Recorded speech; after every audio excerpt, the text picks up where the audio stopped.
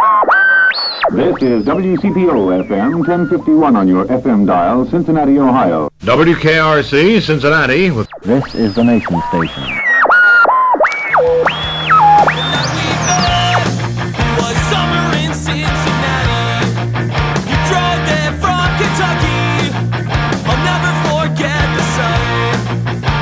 Hi again, everyone, and welcome to the Cincy Shirts Podcast. It's episode 200. Today on our show, author Wendy Hart Beckman. Oh, my Lord. When I first got here, I thought, what the heck is this slop? I couldn't believe they put it on spaghetti. Wendy's the author of 10 nonfiction books on a variety of subjects, and she's working on a fiction work. Her latest is Christmas in Cincinnati. It covers the holiday seasons here in the tri-state, historically, from the Shillito Elves all the way up to the zoo's Festival of Lights and a whole lot more. We discuss how she went from the EPA to being a published author. We talk about a few presidents along the way and a whole bunch more. Now, if you've been liking the podcast, you can help support it via PayPal or Venmo. Simply use podcast@cincyshirts.com. Chip in whatever you feel is fair. Also, be sure to listen for that special promo code for 20% off near the end of the episode. Now let's talk to Wendy Hart Beckman about Christmas in Cincinnati and a whole lot more. Cincinnati, Ohio. Cincinnati, Ohio. I come from C-I-N-C-I-N-N-A-T-I, Cincinnati. She came down from Cincinnati. Just maybe think of me once in a while. I'm at CincyShirts.com in Cincinnati. I'm always jealous of authors because I think you've had a career similar to mine, except I haven't written any books yet. You started as a freelance writer, I guess, and I'm always saying I'm going to write a book, and by golly, one of the days I'm going to get around to it. But Well, yeah, and I always thought I would write a best-selling novel, and so far my 10 books have all been nonfiction, but I'm determined to finish that novel and get it published one way or another. There you go. Well, we'll start with our usual question when we're talking to somebody that we don't really know. Are you from Cincinnati originally? No, I'm not. I was born in Pennsylvania, but I grew up in Massachusetts. Okay. I moved here right out of college to work for the Environmental Protection Agency. Oh. And while working for the government, I was laid off a couple of times. You know how the budget things go. Oh, yeah. And each time my parents said, come home. And I thought, no, I really like it here in Cincinnati. So I just dug in my heels and found other jobs. Okay. So what other jobs did you find? Well, after the Environmental Protection Agency, I worked at the VA hospital, which unfortunately was in animal research. So it was kind of painful. I really didn't like that job. And then I went to work at Fernald on the northwest side of Hamilton County, where I met my husband, and I worked there for 13 years, and I just loved it. I loved the place. So what did you do for the EPA? For the EPA, I was a water quality technician, which boils down to, see a little joke there, sorry. I was going to say. Boils down to being a glass and bottle washer. Though actually, seriously, I did some really cool stuff where we did water quality testing, bluegill fish and fathead minnows and chironomids, which is a little, it starts out as a larvae, but then it turns into a fly. So people would ship us water samples, and we would do different toxicity testing to see at what concentration, if any, did their water kill any wildlife. So it was actually pretty interesting. And then how did the interest in writing come along? Did you always kind of have that as a hobby, or was that necessitated by getting laid off at the EPA? Oh, no, not at all. Have you seen Rudolph the Red-Nosed Reindeer? Yes, of course. And the elf who always wanted to be a dentist, Herbie, that's me. Everything, I always wanted to be a writer. In fact, when I was 10 years old, I had a poem published in a national kids magazine, which is kind of ironic because my poetry is my worst writing. I write jingles, birthday cards, that kind of stuff for friends, but my poetry is horrible. So then I followed that success with, I wrote my autobiography when I was 12, but my mother told me I needed to do something important before people would buy an autobiography written by me. So I was introduced to the rejection aspect of writing early on. By your own mom. Yeah, exactly. Well, and then pretty much every job I had, I ended up like incorporating writing into it somehow until finally I ended up in 2004. I ended up in at the University of Cincinnati in public relations, where I was writing news releases and that kind of stuff. I just loved that, working with all the faculty, finding out the really cool stories. So how did you go to making it like a full-time gig? Was that after you left Fernald? No, it was, when I left Fernald, it was 95, and I started making it a full-time gig doing a combination of teaching at the University of Cincinnati, at Miami University. I was also a diversity consultant company in Cincinnati, and so I patched together my freelance writing. And then my husband, who was still out working at Fernald, we knew that the site was going to be done in 2006. They would have it cleaned up, and so he would need a job. So I switched to a staff position at UC so that then I would carry the benefits while he was looking for a job. Then I got laid off by UC in 2010. And I've been writing ever since. So a lot of my success comes from being laid off from various agencies. So what was your first freelance writing gig that paid? The first one was for Builder Architect Magazine, which is a trade magazine. It paid me all of $25 for the cover story. But then I trickle down economics that Reagan talked about. Yes. I have this trickle-down freelance writing thing. You know how you can take each clipping and then parlay that into the next thing? Yeah. So pretty soon I was writing for a few trade magazines and still making about $25 to $50 for each one. Then I started writing for Cincinnati Magazine. I wrote for them for, maybe 3 years as a freelancer. I wasn't on staff. And then I used those clippings to enable me to get my first book contract. Oh, wow.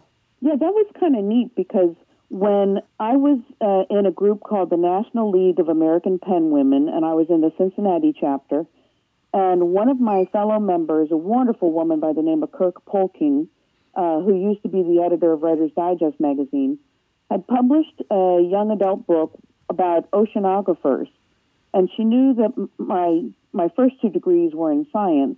And so she asked me if I would review it for our organization's newsletter. After I reviewed her book, I thought, boy, I love this format. I would love to write a book like this. So I contacted the publisher by email and pretty much tried to pitch myself as opposed to a specific book. I gave them some clippings. I gave them my resume and all that stuff that you do with your very first pitch. And nothing happened for a year. Then I got a call from an editor at the publishing house, which was Enslow Publishers, and the guy was cleaning out his predecessor's files, and he found a printed copy of my email. He asked if I'd be interested in writing, and I nearly screamed and deafened him and said, oh, yeah. And he said they were looking for somebody who could write a book on the Harlem Renaissance. Well, in high school, I had done a 1-year-long independent study with my favorite teacher on the Harlem Renaissance. And so it was just perfect coincidence. And so that was my first book, Artists and Writers of the Harlem Renaissance. Wow. Yeah, I kind of fell backwards into writing out of radio. The station I was working at had an ownership change. Not really an ownership change. There was kind of a coup. But anyway, we left in support of our program director, and I still wanted to be what I thought in the music business, and I was having a hard time getting a job in radio, so I started my own music newspaper, and I was able to parlay that into getting a gig with Everybody's News here in Cincinnati. Part-time, freelance, didn't pay, paid in CDs. I'm sure you've had a lot of those gigs, or paid in books or whatever you're reviewing, or movie tickets, whatever the case may be. Yeah, and then, but it would seem like it took forever to crack that magazine nut. Because I, would send out pitches and people would like, we'll see, no thanks, so we'll put a hold on that. But how long were you writing before you actually started working on the writers of the Harlem Renaissance book? Well, I was writing for Cincinnati Magazine up until they overlapped, up until, 2003, 2004, something like that. And I got the Harlem Renaissance Books contract in 2001, and I published that book in 2002. It was kind of funny because when I got my master's degree from UC in editing and publishing, and I took a fiction workshop from one of the professors just to help me write that, best-selling novel I wanted to write. Each week we would critique two of the class. It was a small class, like 8 people. We would critique 2 people's writing. And one week, a young man who had just gotten his bachelor's degree and immediately went into grad school without anything in between didn't have his writing sample done. And the professor said, "Why didn't you have it done?" And he said, "Well, you don't understand. I have to teach this freshman class, and I was grading papers." So the professor turned to me and said, "Wendy, would you like to tell so-and-so what you did this week?" And I said, "Well, I teach up at Miami. I teach 3 sections of a course. I have 60 students up there. I teach 3 sections of a course at UC. I have 60 students there. I'm working on an article for Cincinnati Magazine, and I just finished the manuscript for my first book." And she turned to the guy and said, "Okay, tell me why you didn't have yours done." Wow. I thought it was kind of funny. But yeah, they overlap. And I think part of what it is I have a short attention span, and I like to be working on several projects at the same time. Ah, I see. So how many books have you written? I've written 10 books. I've published 10 nonfiction books, and I actually have finished a novel, but I haven't found a publisher for it yet. All my 10 books have been, as I said, nonfiction. 5 of them have been young adult, and 5 of them have been adult. So could we ask what the novel is about? Oh, sure. The novel has kind of a basis in my singing experience. I sang for the May Festival Chorus for 10 years, which is the official chorus of the Cincinnati Symphony. Oh. And I was a Sweet Adeline for 10 years. And both of those organizations, they really strive for uniformity, especially Sweet Adelines, making the women needed to look the same, dance the same, sing the same. We had to wear the same travel outfits. We had to wear the same makeup. So I was thinking about how somebody in the middle of this sameness who's struggling for an identity might have trouble. So my book is about a woman who's a few years out of college, trying to figure out who she is as an adult. She joins an all-women singing group called the Darling Clementines. In the middle of all this sameness, as I said, she's trying to figure out who she is. Her father, who has Alzheimer's, is trying to figure out who she was. So we have a juxtaposition of trying to gain your identity, but also kind of losing your identity. Wow. And so how much of your experience is in the book and how much of it is fictionalized? I always thought of doing kind of a similar thing. I used to be in a band with this guy when I was in college, and I thought, that might have been a good leaping off point for kind of a fictitious book about, bands in the 80s and synth pop and things like that. How much were you able to draw on your personal experience from that? Oh, that's a great question. If you had read my very first draft, which was about 20 years ago, it would have sounded almost like my diary. And then I thought, this is stupid, for several reasons. I was constraining myself to just how things had actually happened instead of using my imagination to think, what if? And also, I was using people I actually knew. So I have written, probably 10 different drafts of the book. And now I really am focusing more on the basic themes, like struggling for individuality and figuring out who you are, feeling alone even though you're in the midst of a whole bunch of people. So I'd say it would be a good jumping off point for you, and then feel free to not be constrained by reality.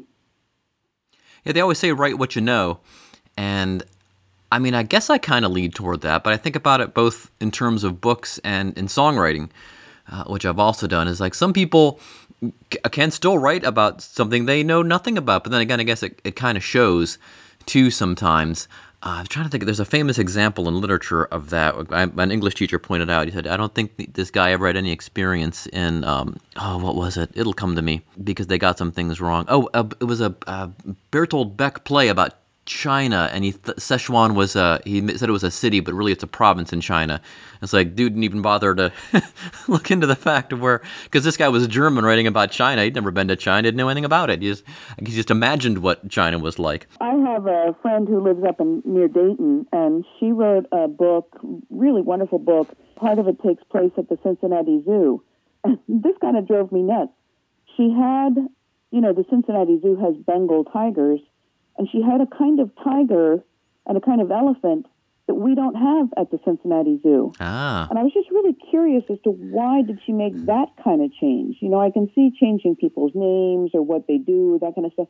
But why change the type of animal if you're going to use an actual zoo?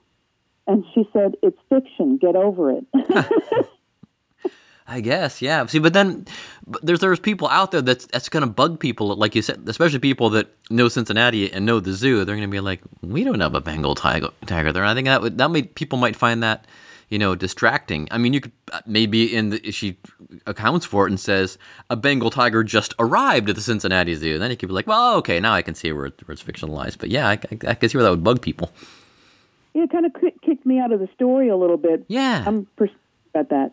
Yeah, I'm the same way, which I guess is kind of annoying to people. But yeah, it's, I like when people get their facts straight. A couple of the books you've written are, of course, very Cincinnati-focused. And I guess the one you've been on the news about and so forth, and I think this is the one my wife must have seen, is Christmas in Cincinnati. Or Christmas Cincinnati. Yeah, that one just came out in October. Okay. We were gearing for it to come out in time for Books by the Banks, but then there was no Books by the Banks. So I'll be able to participate in next year's Books by the Banks. So it came out in October, but it was just in time for holiday gift giving. Christmas in Cincinnati is published by the History Press, and Arcadia, which like to focus on regional topics. In fact, the book before this one that I did for them was 8 Wonders of Cincinnati. This one, they actually contacted me. Once you get a relationship with a publisher, it becomes a lot easier for nonfiction, because my publishing houses have come to me and said, hey, we'd like you to write another book for us. What topics are you thinking about? So, not being a native to Cincinnati, I'm sure it was kind of very interesting to find out what some of the holiday traditions were, although I'm sure you've found out about a lot of them as you were living here, as did I. We moved here in 1993 or 4, I believe it was, and kind of gradually found out about the Shillito elves and all the other holiday traditions. So what was that process like for you? Well, one thing I did at the beginning of it, when I first got the contract, I went to my friends on Facebook, whether I know them or not, and I said, hey, Cincinnati peeps, I'm writing a book about Christmas in Cincinnati. What were the things that you loved to do at Christmas, and what were some of the traditions that Cincinnatians do? What are your memories? And, of course, I questioned also my in-laws, because I married into a big family here. And so I often talked to them about what did they remember. And it was kind of neat. Some of the stuff is very common. As I said, I grew up in New England, and a lot of the things that people had here, I saw similar things in New England. But of course, it wasn't the Shillito's elves, but we had other elves that were in other store windows up north in the Northeast. Yeah, we have a sibling site called oldschoolshirts.com, and last year I did a blog post for it, Christmas traditions in other cities. And like you're saying, cities don't have the exact same traditions, which is cool, but there are similar ones. It seems department stores are kind of like the epicenter of Christmas traditions. In Atlanta, there's a toy pig that people would ride. In Cleveland, we had Mr. Jingling, who is now back in his third incarnation. And it's kind of interesting that all these different cities have all these different things that are similar but a little bit different town to town. Oh, yeah. When in between being born in Pennsylvania and growing up in Massachusetts, we lived in New Jersey for a few years.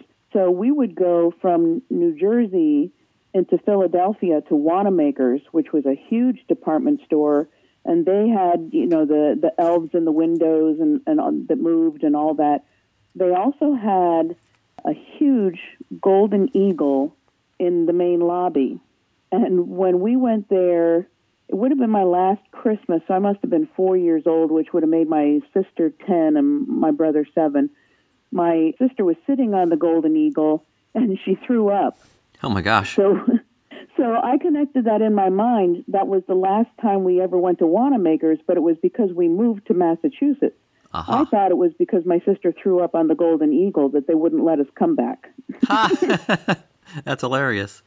So were there any Christmas traditions you uncovered from Cincinnati that got left out of the book that maybe people didn't know as well, or did pretty much all of them make it in? All of them made it in. The things that I left out were, I got so many stories from people about what their specific family did, and if it wasn't echoed by somebody else, I couldn't put all the stories in. People also started roaming outside of Cincinnati and telling me, oh, well, back in Michigan, we used to do this. And so I would politely remind them the book is about Cincinnati. So unless we did it here, I couldn't find room for it in the book. One of the things that was unusual for me, I had never celebrated St. Nick's Day. And in Cincinnati, in the schools, I guess that's a big deal. And oh, yeah. I've heard about that in years. Explain that to people, because I know that now that you said that, I'm like, oh, yeah, that's a thing. But I haven't heard about it being done in quite a few years. Well, yeah, and I haven't either, but I think it's because my kids are all in their 20s and 30s now, so I don't have I'm not in touch with elementary schools. What it is the Feast of St. Nicholas is December 6th, which would have been yesterday. My oldest son was in kindergarten, and he went to school on December 6th, and he came home just about crying. He was so sad. I asked him what was wrong, and he said that Santa Claus had forgotten him. And I thought, what? So I called some of the other parents, and I found out on St. Nick's Day, the night before, you're supposed to put your shoes outside your bedroom door, and St. Nick will come through during the night and put candy, money, books, toys, Beanie Babies were the big thing when my kids were young. And, of course, he didn't get any. So the next day, I had told him I said maybe there was a mistake. I told him to leave his shoes outside his bedroom door. And St. Nick left some candy and a book and a Beanie Baby and a letter of apology for skipping over our house. Yeah, I have some recollection of doing that now, and I think a parent must have tipped us off, or maybe my daughter heard about it in school and said, oh, is this going to... And then we had to look into it. And this is probably pre-internet or early internet, so I don't even know if that was a help in getting that sorted. But yeah, I forgot all about that. It's a German tradition, and I'm surprised because I'm 1/4 German, but I had never heard of doing that. There you go. I was going to say, I'm wondering if that's unique to Cincinnati. I wonder if they do it like in Milwaukee and St. Louis, where there's other German populations. Yeah, well, there's I don't think it's as German, but the History Press also published a book called Christmas in Cleveland, and I skimmed through that just to see what the format was like, and I didn't see any mention of St. Nick in that one. But you're from Cleveland, aren't you? Yeah, yeah. Well, weird thing about... very German? Yeah, the Cleveland's not very German, no. I mean, there's Germans there, but it's Italians, Poles, Hungarians. They're on the east and west side, so that's largely what the population is, I would say, off the top of my head. And but I guess particularly Poles, so maybe it's not as much of a tradition with those folks. What's weird about that too, about in Cleveland, is I didn't really know about Mr. Jingling. I guess is one of our big traditions. Like I said, it's now the third guy's doing it. The one guy did it; he passed away. And this other guy took over, and he passed away. And this new guy bought all the rights from the second guy's widow, and he's doing it now. But growing up as a kid, I had no idea who Mr. Jingling was until I left town, because I was a suburban kid. I never went downtown. We had a mall in my suburb, so there was no need to go downtown. So I kind of came to it posthumously. So it's kind of strange how some of these traditions you revisit because you're reminded of them by other people. Well, that's a good point, and it kind of makes me sad, speaking of downtown, that the department stores are gone. Yeah. But back, I was born in the 50s, pretty much grew up in the 60s. Even where I grew up, Christmas shopping was a huge deal. We'd get dressed up. Women would wear heels and stockings. And one of the pictures in the book I love because it's a photo of two women walking away from the camera, and they have seams in their stockings, which shows how old it was. But there were the tea rooms and the department stores downtown, and people would make a whole day of it, shopping, eating a very refined lunch at one of the tea rooms in the department stores, and then going home exhausted. Now, people, well, they may go out to the suburbs, but they usually get on Amazon, and who knows what they're wearing. Bunny slippers, pajamas. Yeah, for real. And, going out on Thanksgiving night, well, that was a tradition. Thankfully, that one nice result of the pandemic is that's kind of not a thing anymore. Thank goodness. Oh, yeah. My daughter, she volunteered in our suburb here in Cincinnati. We live in Anderson Township. She volunteered at the tree lighting, and she goes, it was just the most bizarre thing. They have a tree lighting in this rubbishy little shopping center, and sorry, it is rubbish. They could have done a much better job on it. And I'm sorry, Anderson Township. They tore down this mall to put up this nice shopping center, and it's okay. I mean, they have a tree lighting there, like it's a big deal, and she just thought it was strange. So it's not, I guess, going to be as beloved to her. I don't think she's going to look back when she's in her 30s or 40s and say, "Oh, the Anderson Township tree lighting." She's going to probably remember how ridiculous it was. Yeah, and the tree lightings at the suburban malls have changed over the years. We had the huge energy crisis in the 70s, which was before I moved here, but we had an energy crisis up in New England also. Yep. And so many of the malls in Cincinnati during the early to mid-70s did not light things. They put up flashy Santa Clauses, but relied more on the reflective properties rather than the electric properties. Many towns or neighborhoods would do the luminaria, where you put candles in special bags or empty milk jugs and line a street with that. So people kind of found other ways of getting the light in Christmas without using electricity. I remember, I think it must have been 1972 or 73, because I think it was President Nixon, before he left office, asked the nation not to put up Christmas lights because of the energy crisis. Right. I don't think it was Ford. I think it was President Nixon. And so I remember we didn't put up Christmas lights that year on the outside of the house, and we never did so ever again. And I don't know why I didn't. When I was in high school and I was in charge of decorations, I guess they must have gotten thrown out by that time. But what a lasting effect that had. President Nixon said, please don't put them up this year. And we never did again. Sorted. Huh. Yeah. Oh, you took it. So I wanted to ask about your other books, though, because your other books are of great interest, especially to folks, who buy our shirts, 8 Wonders of Cincinnati and Founder Families, particularly. What are the 8 Wonders of Cincinnati? I can see them on the cover of the book here, so I guess it's kind of clued me in. But what are the 8 Wonders? Oh, gosh. Actually, I decided the 8 Wonders were 8 categories. Okay. And so, like business, commerce, restaurants, the arts, things like that. Okay. As I mentioned, when I was laid off in my early days, I loved Cincinnati so much that I just wanted to stay here. A lot of that, the love that I developed for Cincinnati, is reflected in that 8 Wonders of Cincinnati book, because Cincinnati has the amenities of a city, but it's got the hospitality and the emotion of a small town. So people would, like in Cincinnati, if you stop on the street and you look confused, often people will ask you if you need help. Whereas in some cities in the country, if you do that, you'll get mugged. Oh, I hear you. Yeah. I have to ask you, as a transplant, now that you're mentioning things unique to Cincinnati, what did you think of the chili when you first got here? Oh, my Lord. When I first got here, I thought, what the heck is this slop? Right? And I couldn't believe they put it on spaghetti, and I couldn't believe that it had like cumin and cardamom, and some recipes have a little bit of chocolate in it. Mm-hmm. I thought they'd lost their minds. But one of the things that I have in the 8 Wonders of Cincinnati book is I do talk about the chili and how Empress Chili was the first chili parlor in Cincinnati. And then they gave birth to the people, both of whom named Mick, who then left that chili parlor and formed Skyline, and I think it's Dixie Chili was the other one. And then the Daoud family started the Gold Star Chili. Yep. Yeah, we had the chili historian guy on. He got there with the book, The History of Cincinnati Chili, and he explained, and I didn't know this, that every Cincinnati chili parlor traces its roots back to Empress, because a person that worked at Empress went and started or went to work for one of those other parlors. Right. So the guys that the Daouds bought Hamburger Heaven from, that guy, either him or someone who worked for him, had worked at Empress. and had developed a slightly different version of the chili. And then the Dowoods bought it, and they found out chili was selling better than burgers because every Yutz with ears was selling hamburgers in the 60s.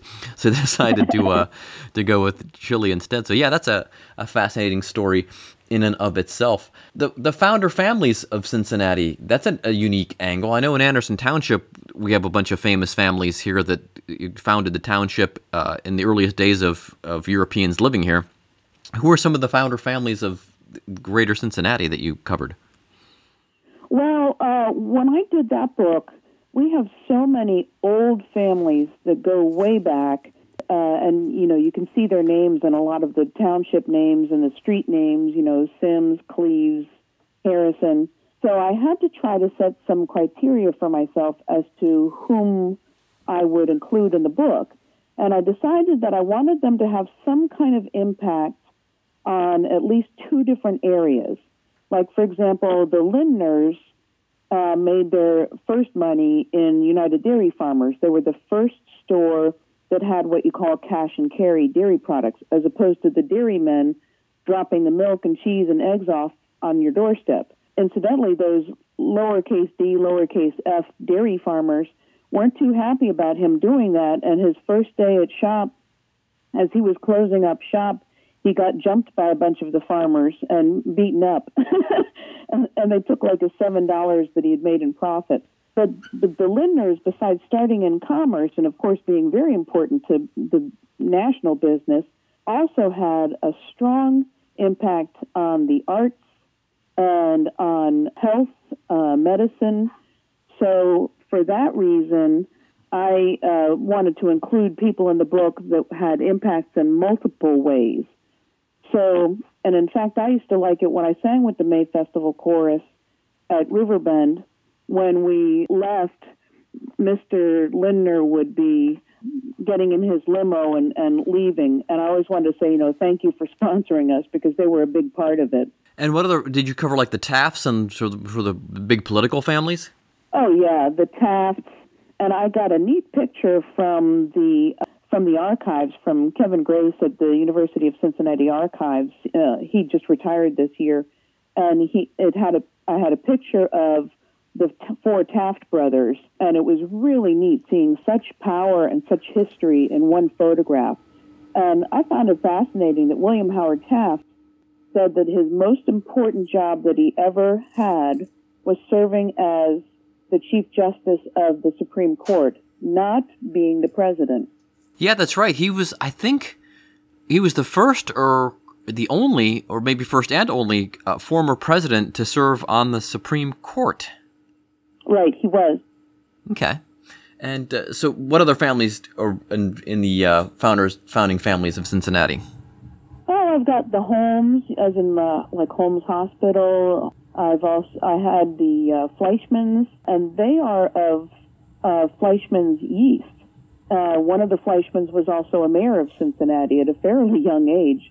And let's see now, who else? I also have some of one of the things that I was pleased with that book, as I was writing it, a lot of people said, my great-great-great-grandfather was the first baby born in Cincinnati. You have to write about him, that kind of input. And I tactfully would tell people the first baby born in Cincinnati was probably an indigenous baby, or maybe a black baby, but it was not a white baby. And nobody wrote it down at the time. Nobody wrote how long they were and how much they weighed and what time the baby arrived. So I ended up putting that in the book. And I did mention some of the people who pride their families, as part of the family's pride, that they had the first white baby in Cincinnati. But I included, I like to recognize that we white people aren't the only ones. So I have that in the book. I also have, speaking of the Harrisons I mentioned before, William Henry Harrison was the president who got sick at the inauguration, and his wife never made it to the White House because he got sick and didn't serve very long. Many people felt that he was still seeing himself as a young general fighting an army, whereas he was actually an older man, and he refused to wear a coat. Yeah. Added to that, the weather was bad. Of course, now we know that just being out in cold weather doesn't make you sick. But if you're already harboring the germs, it doesn't help. And he has the record for the longest inaugural speech. That's right. The one who holds the second longest inaugural speech was Benjamin Harrison. Oh. Yeah, I forgot they were related. We were talking to someone else on the show about that, and I was like, oh, yeah, I forgot those two were kin.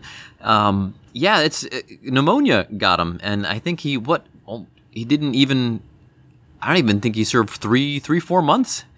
And no, it was more like a month and a half. And we lost him. And his wife was packing up their stuff at their home, and she was going to join him later, and so that's why she never made it to the White House, because he died before she got there. That's just a crazy story. People always forget about that. I know on The Simpsons they did a thing, one of the early episodes where Bart was in a presidential pageant at school, and the number was the forgotten presidents, and William Henry Harrison was him. And I remember the one line was, "Hey, I died in 30 days." Well, speaking of forgotten presidents, one of the books that I wanted to publish, I wanted to do a series along with a friend of mine, and we were going to call the series "They Grew Up to Be President Anyway." Our goal was to talk about some of the presidents that we don't know about. In school we study Washington, Jefferson, maybe Adams, Kennedy, and so I wanted specifically to show kids some of the things that the presidents that they never heard of did, and also how they might have had rough going when they were young. They grew up to be president anyway. Like, for example, Jimmy Carter's father sold shoes. And many times they were so broke that Jimmy had to walk to school in women's shoes because that's all they had at the time. And yet he grew up to be president, and he has like an incredible IQ of like 176, 180. Yeah. And he has a 96% retention rate, so that what he reads, he remembers 96% of it. Wow. It's strange you mentioned Jimmy Carter, because I have a nonpartisan opinion about Carter and about his predecessor, Gerald Ford, as I was thinking about it, especially in the climate we're in now where, you trust politicians or trust presidents. And I know people have always kind of been a bit skeptical, but it seems it's even worse now. But in my lifetime, the two guys I would trust most, now you may not have agreed with the job they did, but the two guys I would trust most that would not run jive by you would be Gerald Ford and Jimmy Carter. I mean, argue with the job they did, but if they told you something, if they came on TV and said, "Hey, this is what's going on," it'd be like, "Okay, I trust both of those guys." And one Democrat, one Republican, so it's not a partisan thing, but I would trust both. And anyone since then, I'm kind of like, yeah, ever since then, I've always been skeptical of everybody, at least at some point in their presidency. So maybe I'm just got old and got cynical. I don't know. Well, me too, probably. But I think you're right. Looking back, Gerald Ford was not a ball of fire. But no. I do think he was trustworthy. And Jimmy Carter, people have different opinions. I know Katie Couric kind of slashed him to the bone when she was interviewing him on the Today Show one time. Yeah. And she said to him, I think history will show you to be not a very effective president. And he looked like he'd been slapped. His face fell. And after that, he answered her in pretty much monosyllables. Yeah. And I thought, what a thing to say in the interview. But yeah, I agree with you. Both of them were our trustworthy people. Kind of got off the subject there a little bit, but I wanted to get that in because, like you said, these are presidents we don't know about. I mean, I'm good on I know maybe the first 3 or 4. I can go backwards from current presidents back to, I think, almost to Lincoln in the proper order. But then the 1800s there, man, that's just, I got them all mixed up. Your Jacksons, your Harrisons, your Tylers. I don't know who came when or what. And so that's a James K. Polk. I only know him from a They Might Be Giants song. But he served in the 1840s-ish one term. I know that from the song. But yeah, so that's a good, do you think that book will still perhaps see the light of day? Because that sounds like a great idea for a book. Well, it probably won't see the light of day because I've got 5 books that I want to write now, and at the rate I'm going, I might be dead by the time I get 5 books done. And also, when we pitched that, there was one publisher who was really great. He wrote us a lengthy rejection letter. It was the best rejection I ever got. And he said, unfortunately, series are not doing very well these days. Well, that was back in the 90s, and I haven't paid attention to it, so I think series are doing better now, but in fiction rather than in nonfiction. So that's something you always have to consider. And a couple of the editors we had sent our pitch to said, boy, this is a great idea. Why don't you do the iconic presidents? You know, Kennedy, Lincoln. I thought that's exactly what we did not want to do. You know, you bring up a good point. Is the internet changed and Amazon and things like that changed the book writing business? I know it's changed the book business, but in terms of writing, since you can get things digitally, you know, and on your Kindles and in PDFs and things like that, from the books I've read lately, and it's been mostly nonfiction stuff I've reviewed for our sister site, it doesn't seem to have affected it much, but has it changed the way you write at all, or is it just like a good resource, you know, a good research tool? It has changed in two ways, and I'll answer the easier way first. Of course, the actual writing process, it is so much easier to write a draft on a computer, and then if you need to move something, you can pick it up and move it. Whereas in the old days of typewriters, and I grew up with typewriters, and my mother worked for an author, and I watched her slave away when the author would change like one sentence, and she would have to retype all the pages around it until she got to the end of a chapter, because it would mess up the page break. The other thing, you have to be careful, so you know, the internet, anybody can put stuff up on the internet. Oh, yeah. And that doesn't necessarily mean it's true. You can even find, I like to triangulate my sources, you know, find three sources that say the same thing before I believe it. Yep. And you'll find three sources that say things that still are not true. Also, my second book was on issues in the national parks. I published that in 2004. And while I was working on that one, there was a horrible thing that happened in the Department of the Interior. The Interior Department also controls the Indian Trust, which is a great deal of money that the Native Americans have access to, they're entitled to. Someone had hacked into the Indian Trust, and so the Department of the Interior shut down all its internet sites, all its websites. And I was in the middle of writing a book on the National Park Service, which is in the Department of Interior. So I went back to doing things by hand, you know, mail, telephone calls, that kind of stuff. And so I found, and I had not printed out stuff that I found on various websites. I thought, I'll just write down the URL and I can go back to it later. Now, if something's really important and I use a lot of information from it, I will still print it out because of that. That's a good tip for the young folks out there. Similar to when I tell people that, you know, streaming music is fine, but sometimes stuff disappears. So if you really want it, hold on to it. I guess the same thing with books. If there's a book you really like, hang on to it, kids, because it might not always be available. Yeah. Well, this has been great. I really appreciate you taking the time to speak with us today, Wendy. And the current book that we're promoting, of course, is Cincinnati Christmas, and you can get that anywhere, obviously. Amazon, Yes? You can get it at Joseph Beth. You can get it at some of the Barnes & Nobles. I'm going to be going up to the Westchester Barnes & Noble on the 18th to do a book signing. Oh, great. And you can get it at the Bookshelf in Madeira. You can also, of course, get it online. You can even get it from Walmart online. I don't know what the price is, but it might be a little less expensive. Okay. Well, great. The last order of business we have is what we usually have our guests pick the coupon code that our listeners can use until the next episode drops. And the coupon code is good for 20% off at either Cincy Shirts online or in the stores or at our sibling site, oldschoolshirts.com. And it can be a word or a couple of word phrase. What would you like that coupon code to be? How about Christmas in Cincinnati? I can do that. Christmas in Cincinnati it is. Great. Well, again, Wendy, thanks a lot for taking the time. We'll link people to all your resources and so forth and where they can follow you and find out more about your books. And have a good luck promoting the book and continued success, and have a good holidays. Thank you. Same to you. All right. Thanks, Wendy. Bye-bye. Bye-bye. In 1844, the Democrats were split. The three nominees for the presidential candidate were Martin Van Buren, a former president and an abolitionist, James Buchanan, a moderate, Lewis Cass, a general and expansionist.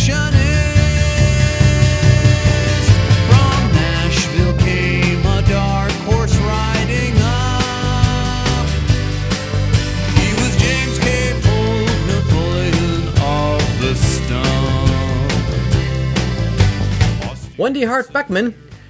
So there's James K. Polk by They Might Be Giants. That's the only reason I know anything about James K. Polk. Didn't realize he served one term until I heard that song. I probably did, I don't remember. But anyway, Wendy's books, of course, can be found at Amazon and Joseph Beth. It's probably better if you buy them from like Joseph Beth or an actual bookstore, or maybe from her website, than it would be if you buy them from Amazon. I don't know, just saying. Now, if there's someone you'd like to hear on the show, simply email us podcast@cincyshirts.com. Maybe put podcast guest in the subject line for us in a few sentences about why you think that person would be a good guest on the show. And as always, you can volunteer your own services if you think you have an interesting connection to the city and or the tri-state. If you haven't already, go back and check out the Cincy Shirts podcast archives. Feel free to cherry pick, friends, as my friend Jackie Cation says about her podcast. You don't have to listen to them all. There's certain areas of it. Ghosts, we have a lot of ghost stuff, abandoned stuff. Each one listen to the celebrity stuff, listen to those. Just listen to a few, or all of them. Either way, it's fine with us. Today's show is produced by me with help from Josh and Darren. Our theme music is Cincinnati by Big Nothing. They are from Philadelphia. Find their music on Apple Music, Spotify, or wherever else you get your music. Find vintage tees from great places like Philadelphia, Boston, Phoenix, Pittsburgh, Cleveland, Louisville, Seattle, and a whole lot more at oldschoolshirts.com. Just added Fort Wayne and Grand Rapids, Michigan, by the way. So it's like Cincy Shirts, but for those towns, old malls, defunct sports teams, all that kind of stuff. Just the kind of stuff we have here, but for those cities. Again, the promo code for this episode is Christmas in Cincinnati, all one word. Christmas in Cincinnati, all one word. Capitalization part doesn't matter, but you're going to use that to take 20% off your entire cincyshirts.com or oldschoolshirts.com order. Or you can come into the stores in Over the Rhine and Hyde Park and say, hey, I'd like to use the podcast code Christmas in Cincinnati, and they'll give you 20% off. How about that? Follow our social channels, Facebook, Instagram, Twitter, and Snapchat for the latest Cincy Shirts news. Tell your friends about the show. Give us a good review wherever you get the podcast from. And as always, download or stream us next time. Bye. Cincinnati, you stole my heart. I don't think I slept that night. I don't think that it was right of me to leave without saying goodbye. I never said goodbye.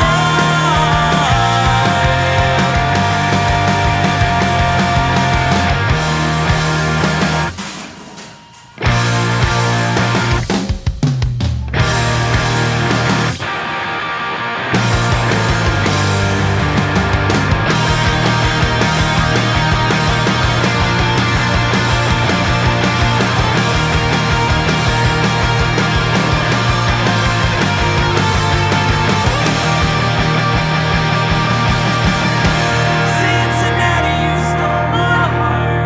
I don't think I slept that night. I don't think that it was right of me to leave without saying goodbye. I never said goodbye. I wish I said goodbye.